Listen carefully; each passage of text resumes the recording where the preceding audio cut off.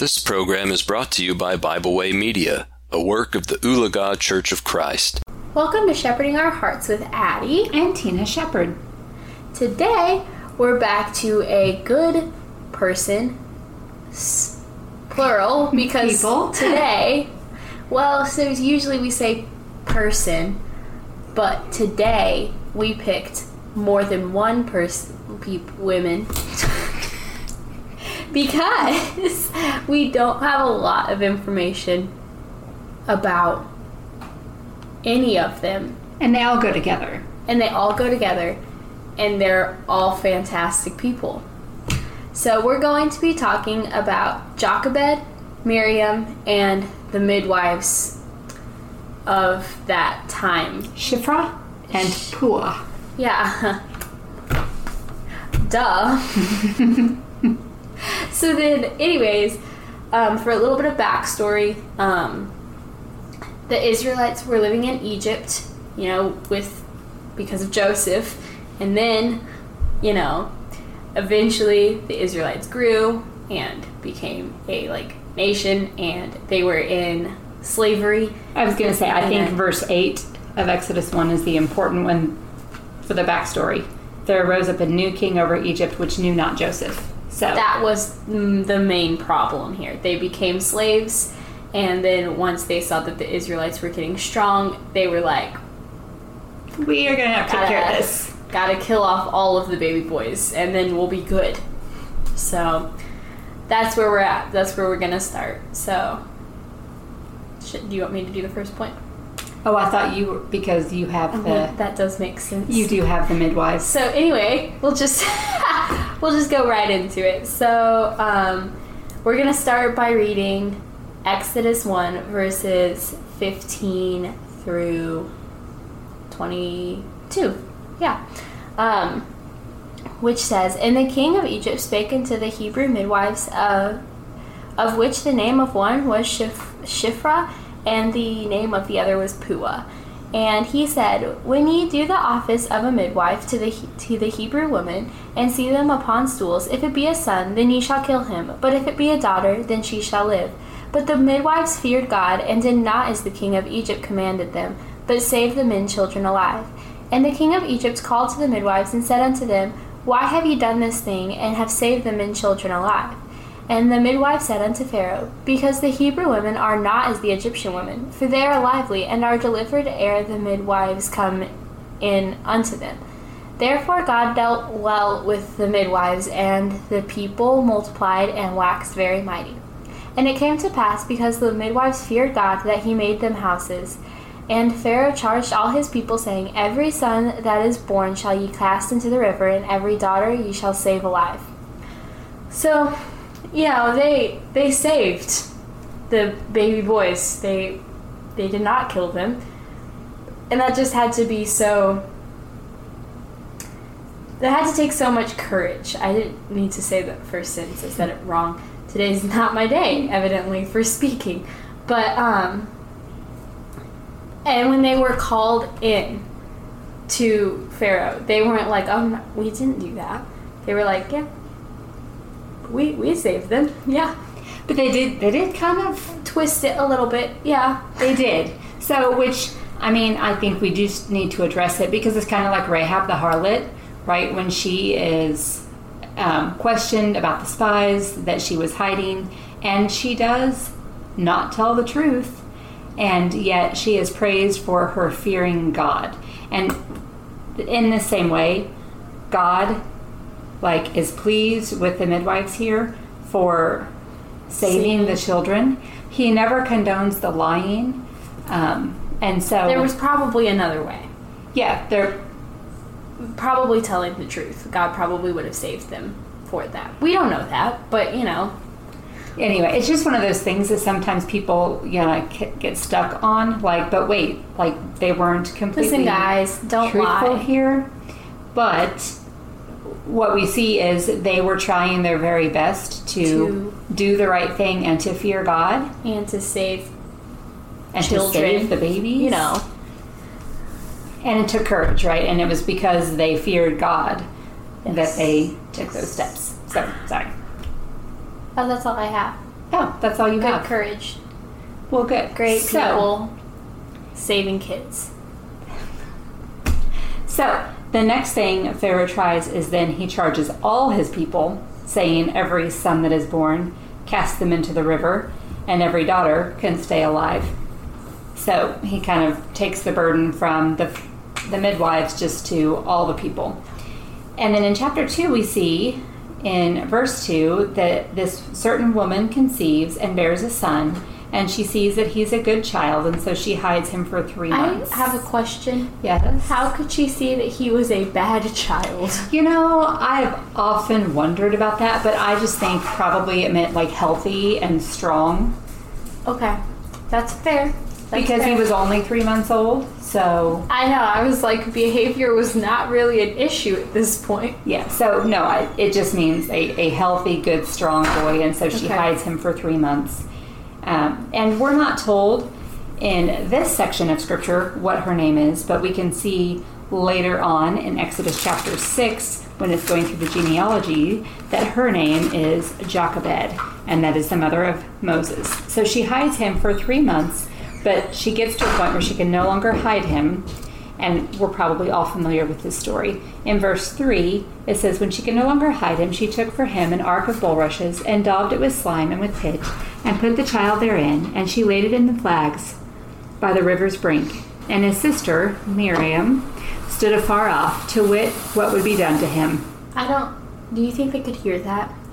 You know, if they could, it's just some poster board sliding around, because once again, the cats need to make their presence known, and so they are making a little ruckus over there. I wanted to clarify what that noise was, because Yeah. I felt like we should address it in some way if you can hear that. It could have been, you know, like sound effects, like a river rushing in the background. Oh, we should add sound effects in. Just like whatever Like we're wind talking- going through the bulrushes. Yeah, there we go. I'll do it. Don't worry. You Okay. just keep talking Okay. and I'll add the sound effect. Great. So then verse 5, we see that the daughter of Pharaoh comes down to wash herself at the river, and the maidens are walking along beside the riverside. And she sees there an ark among the flags, and she sent her maid to fetch it. And when she opens it, verse 6, it says she saw a child. Oh, hold on. You're a little early. Oh, no, I'm so sorry. And behold, the I babe just- wept. And she had compassion on him, and said, this is one of the Hebrews' children.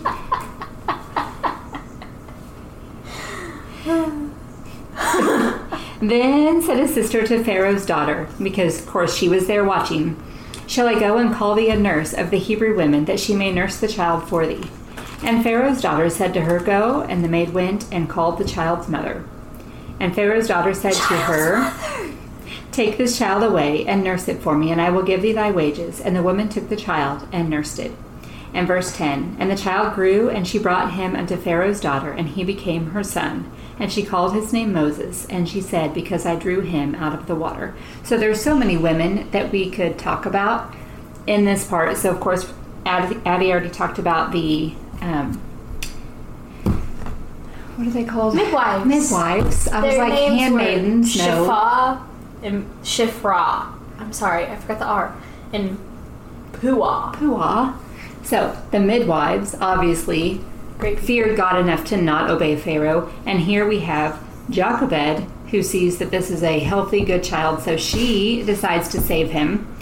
Miriam, his older sister, stands by to see what's going to happen. And when Pharaoh's daughter pulls him out of the water, She runs right up to her. yeah, she runs right up to the daughter of Pharaoh, and really risking her life and the life of Moses. Really, all of these women were risking their lives for babies. Yeah, they really were. The courage that it took It's to... really inspiring.